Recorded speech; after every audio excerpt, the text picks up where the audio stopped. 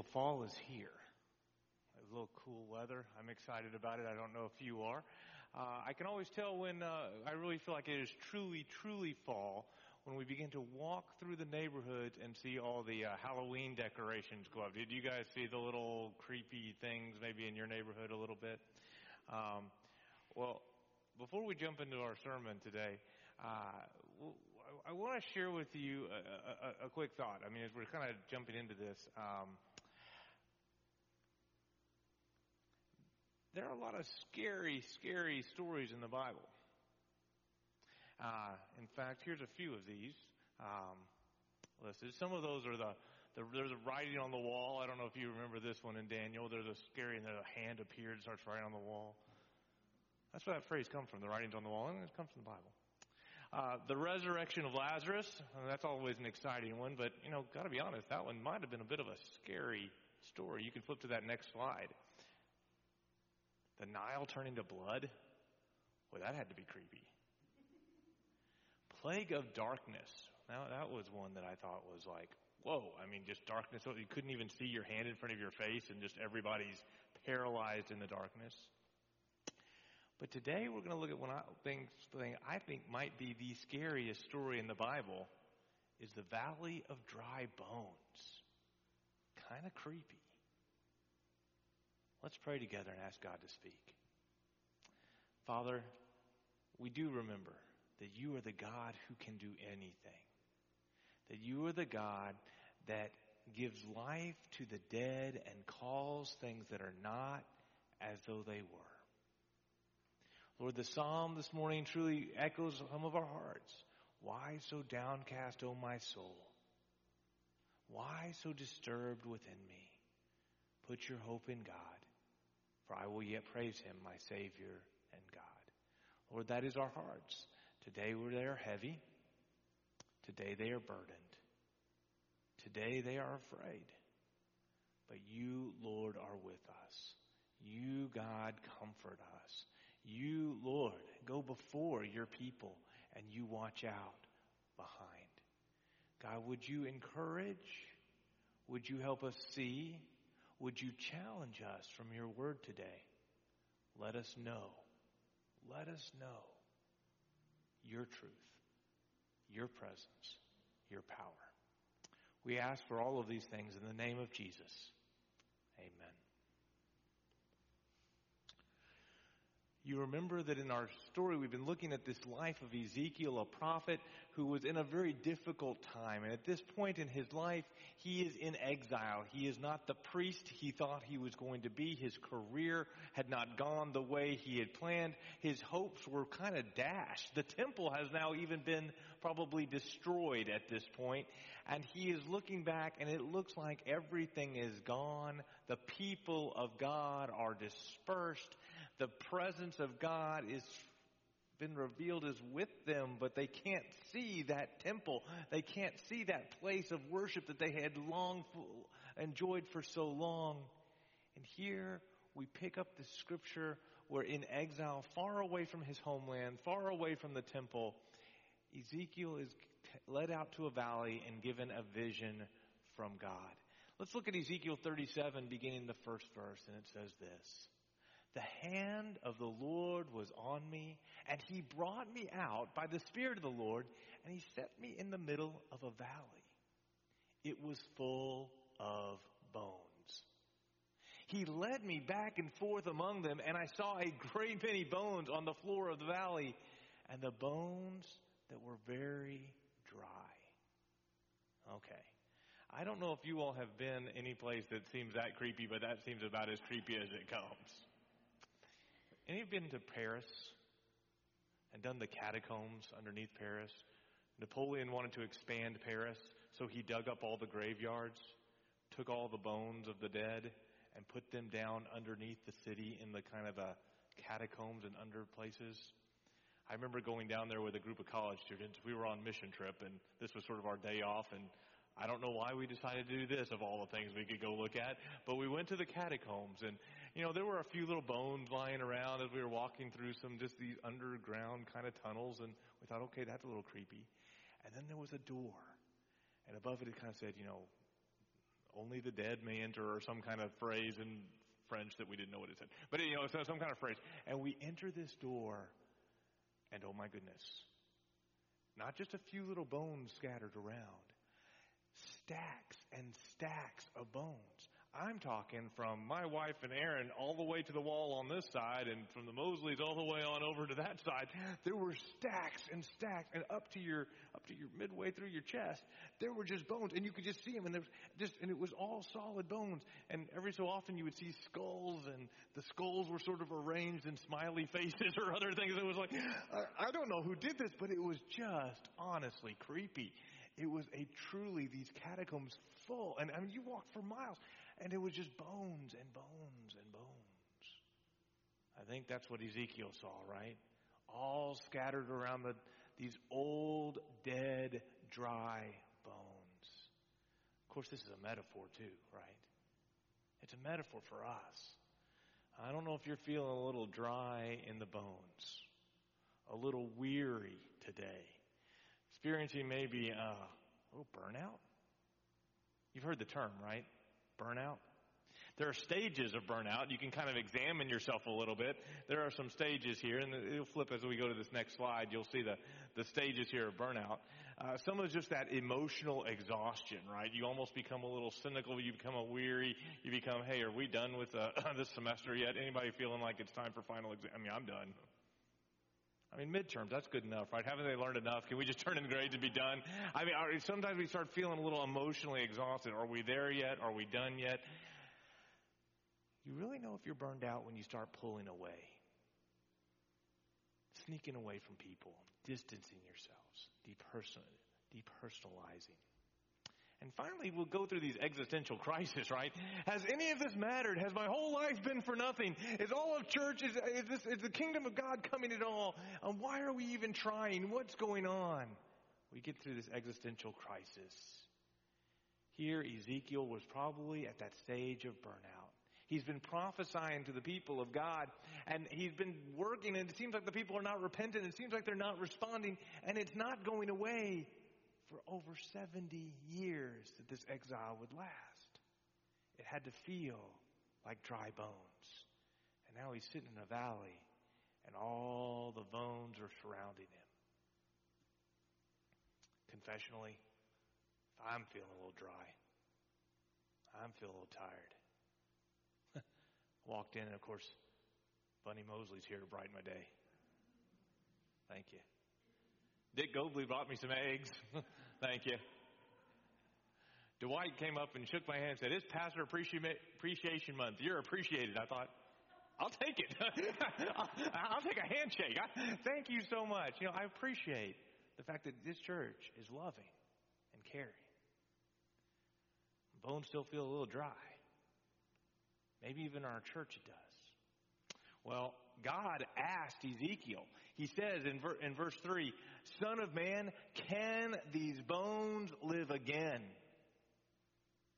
I said, "Sovereign Lord, you alone know." I actually think there's a point here. Can these bones live again? Now, this feels like one of those questions that your professor asked or your teacher asked, right? It feels like one of those questions that you know what the answer is. Like, have you cleaned up your room yet? Obviously, the answer is no. Or Mom wouldn't be asking me if I cleaned up my room. Have you done all your chores? No. Have you, it feels like one of those questions. Can these bones live again? Well, God, no. Of course they can't live again. They're old. They're dry. I mean, you're God, so I guess you can do everything. And is this a test of my faith? What's going on here? But I actually think it has a point for us, church. Can these bones live again? Those of you all who are visiting here, welcome. Those of you who have been here, you know that we're looking at a time and a season. Can these bones live again in this church? Can the life be part of Valley Baptist Church again? Will we see a point where people are coming to know Christ, where God is bringing revival, where we are seeing the movement of God? Can these bones live again? And there's those of us who are pretty much the glass is half full type of people. We're always quick to say yes. Yes, Lord, take me. Yes, Lord, do that great thing again. Yes, Lord. We are quick to respond. Yes, of course you can do it. But I think we need to realistically be like Ezekiel that says, actually, Lord, you know. Can God bring an awakening at Goucher or at Towson? Well, yes. But Lord, you know. You know. It's God who can bring new life. It's God who can sprout again. God can do it. But it takes the Lord's movement. In the next few verses, God's going to bring out some things that I think we need to know if God is going to bring new life in this place. Let's take a look. Verse 4.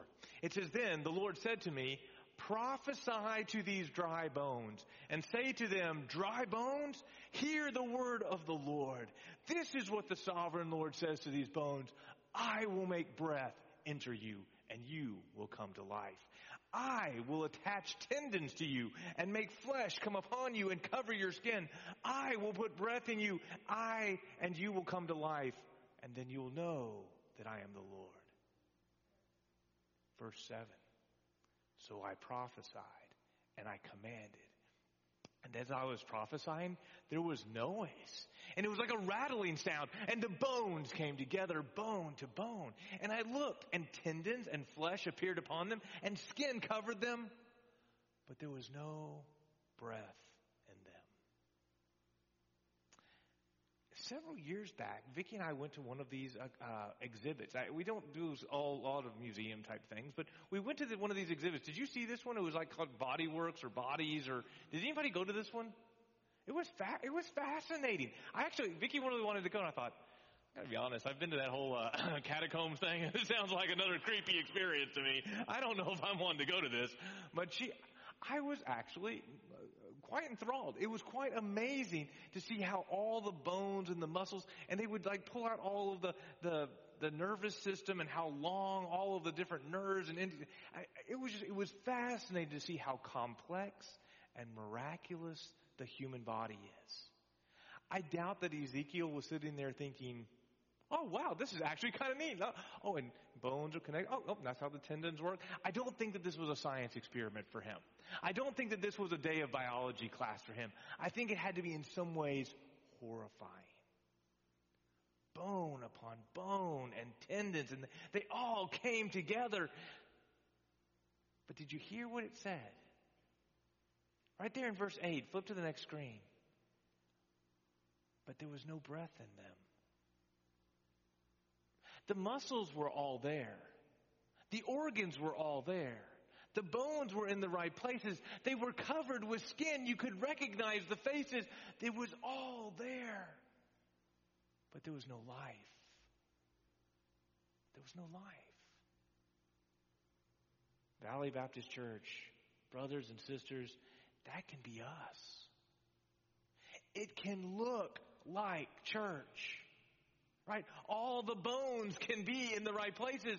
The music can be sung the right way. The Sunday school classes can be happening. The preaching can be excellent. I mean, it can all be in the right places. That wasn't a joke. Okay, maybe that was. But here's the scary thing. It might not be church. Oh, we can do that individually too, right? If you've been a Christian a while, you know what I'm talking about. We can look good. We can say all of the right things. Oh, I'm praying for you, but maybe a while since you prayed. Well, that was a good sermon today, Pastor. The Lord's really, really, really speaking to me. But you haven't opened your Bible to spend time in His presence in a while. We can have the form of godliness, Scripture says, but deny its power. That's for all of us. Are we walking in the presence of God? Jesus died on the cross. He rose again to give us new life. He's poured out His Holy Spirit into our lives as believers. We walk with the living God, and yet sometimes we act as if every problem is too big, every struggle is too hard. And and I know for worst. I know this truth. I can be an empty vessel, made to be filled with God's Spirit. There were bones connected to bones. There were tendons. There were organs. There was flesh. I'm sure they had hair. But the Spirit of God was not there. It looks like life, but it's not. So in verse 9, the Lord says this: prophesy to the breath.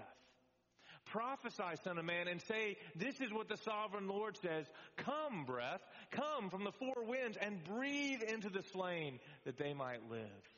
Verse 10, so I prophesied and commanded, and breath entered them, and they came to life. And it stood up on their feet, a vast army. God brought to life this valley of dry bones.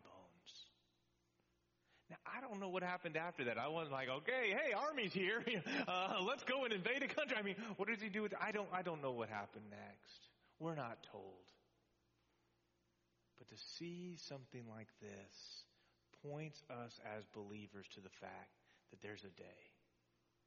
There's a day when Jesus, the risen one, the one who resurrected, never to die again, the one who has new body, not this kind of flesh, but resurrected flesh will come, and we who are believers in him will join him in the air. We will be with him forever. If you do not know Jesus today, you need to have Jesus.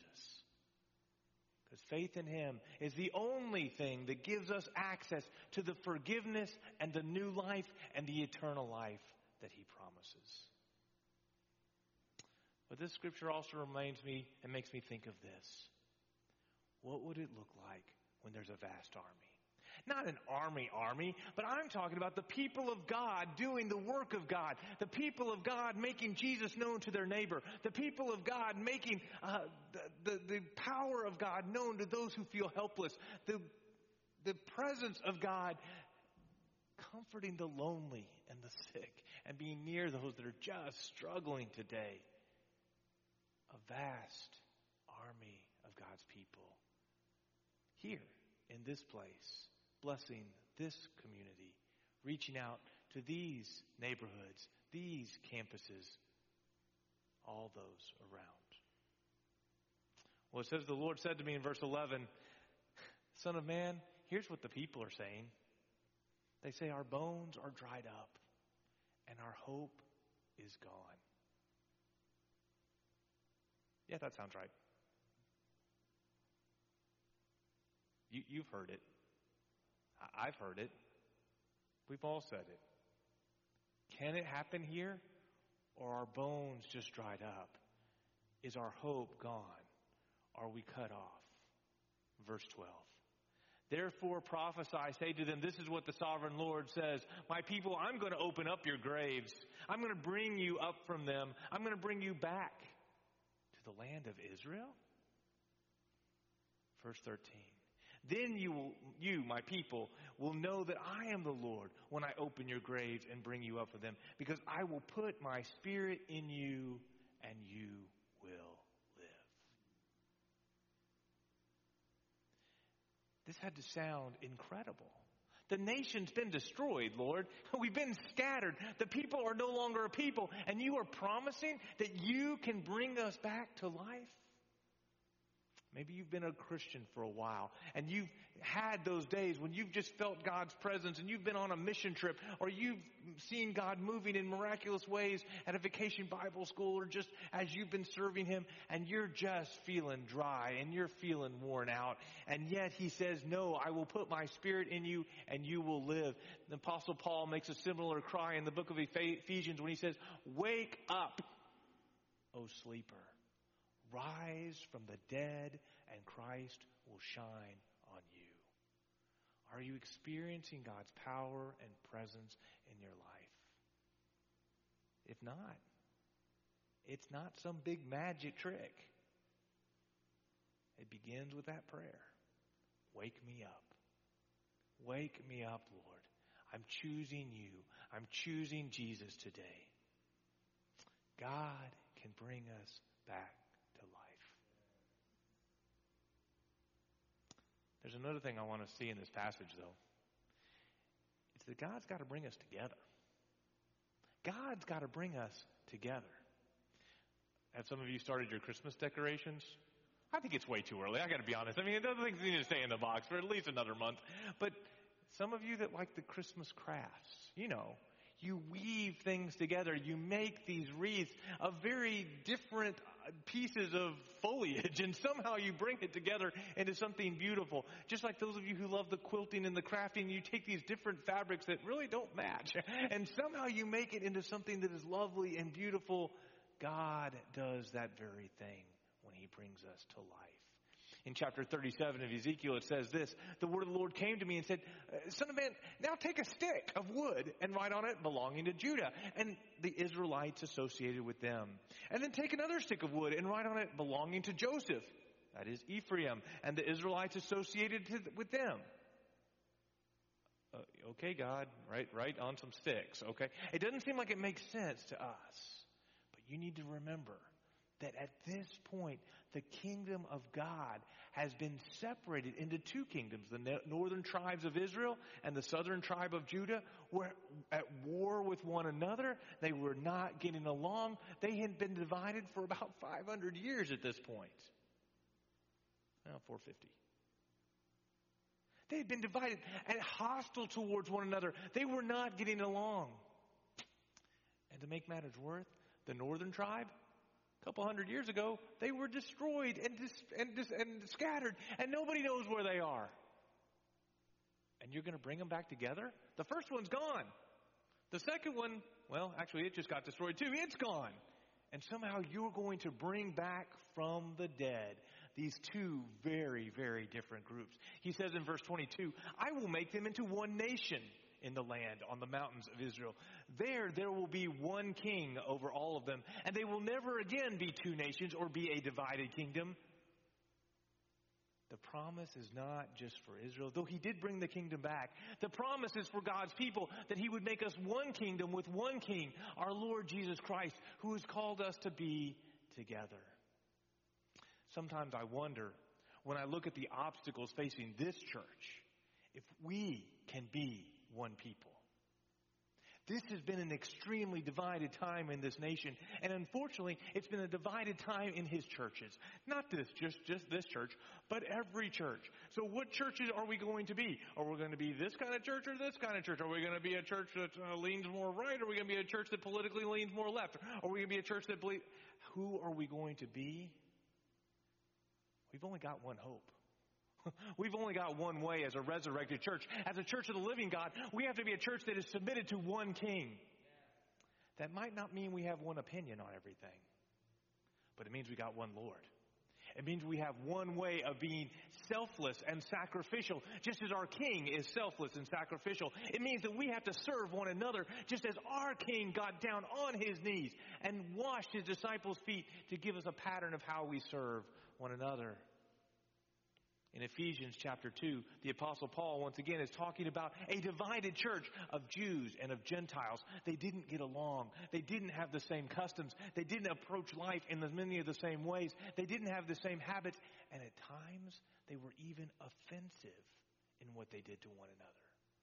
But Paul says this: He Himself, Jesus, is our peace. He has made the two groups, Jews and Gentiles, one, and has destroyed the barrier, the dividing wall of hostility. His purpose was to create in Himself one new humanity out of the two, thus making peace. If this church is going to be alive again, and I'm talking to every single one of us, we have to not only die to ourselves, but we have to even die to our opinions. And a lot of us think we're right. Now, being the pastor, I get to be the one that's right. The rest of you guys, we got to do it. We got to put to death our own desires and let Jesus be Lord. We have to. We have to. We have to. Because when Jesus comes to bring new life, He brings us back together. Paul talks in Philippians about the unity that belongs to the people of God. That unity only occurs. It only occurs when He says we are contend as one person for the gospel of Jesus Christ. When Jesus is King and our purpose is His message, then we are set together. I've watched college ministries. I love them, and I've enjoyed them so much. But they can get cliquey and split up on different things and fuss at one another. They come together when they have a single purpose, that purpose of knowing God and making Jesus known. We are no different. God, bring new life. Bring unity. And finally, God needs to bring His kingdom. You see, this doesn't happen unless we say, Lord, have your will in our lives. Bring your kingdom to life here. And when He brings His kingdom, He brings purity and holiness. We're not going to spend a lot of time here, but look at this verse in verse 23. They will no longer defile themselves with their idols or their images or their offenses, for I'm going to save them from their sinful backsliding, and I will cleanse them. They will be my people, and I will be their God. Number two, when God comes, when He brings His kingdom, He brings obedience. He brings obedience. Look what it says in verse 24. My servant David will be king over them, and they will all have one shepherd, and they will follow my laws and be careful to obey my decrees. Now, if you know any Bible history, once again, David's been dead for about 500 years now. It's not David. It's the king like David. The king who would fulfill all the messianic promises. The king who would reign forever, our King Jesus. We got to actually follow Him if we're going to be His. There's a new sign out. I don't know if you've seen it. If you follow down, go through the tunnels heading on 95 South, there's a new sign outside of Baltimore that says, real followers of Jesus, follow Jesus. I don't know if it says it exactly that way, but you get the point. You got to obey if you're going to be His disciples. Number three, it brings forgiveness. When Jesus' kingdom comes, it brings forgiveness. First, in our relationship with God. Listen to what He says. I will make a covenant of peace with them. It's going to be an everlasting covenant. I will establish them and increase their numbers, and I will put my sanctuary among them forever. If there's one part of this passage that I want to say, Lord, let this be the new life here, this is the part. Here's how it goes. There was an old covenant, an old agreement. How did it go?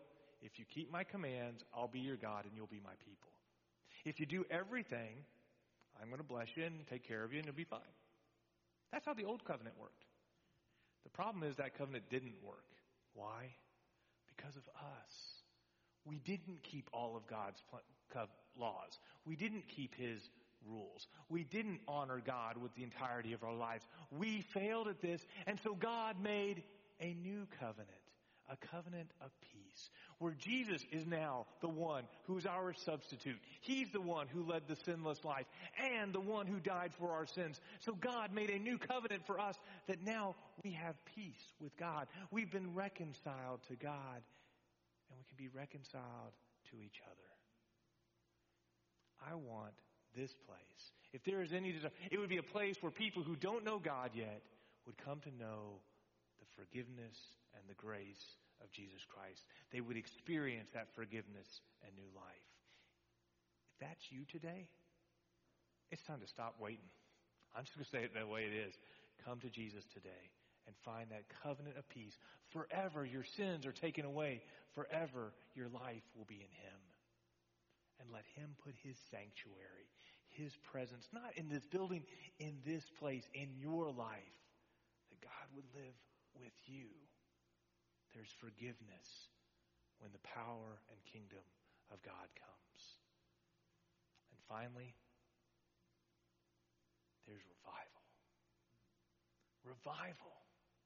Revival that doesn't just mean we're alive, but revival that impacts the world. Look at how He says it, verse 27. My dwelling place will be with them. I will be their God. They will be my people. Then the nations will know that I am the Lord. I make Israel holy when my sanctuary is among them forever.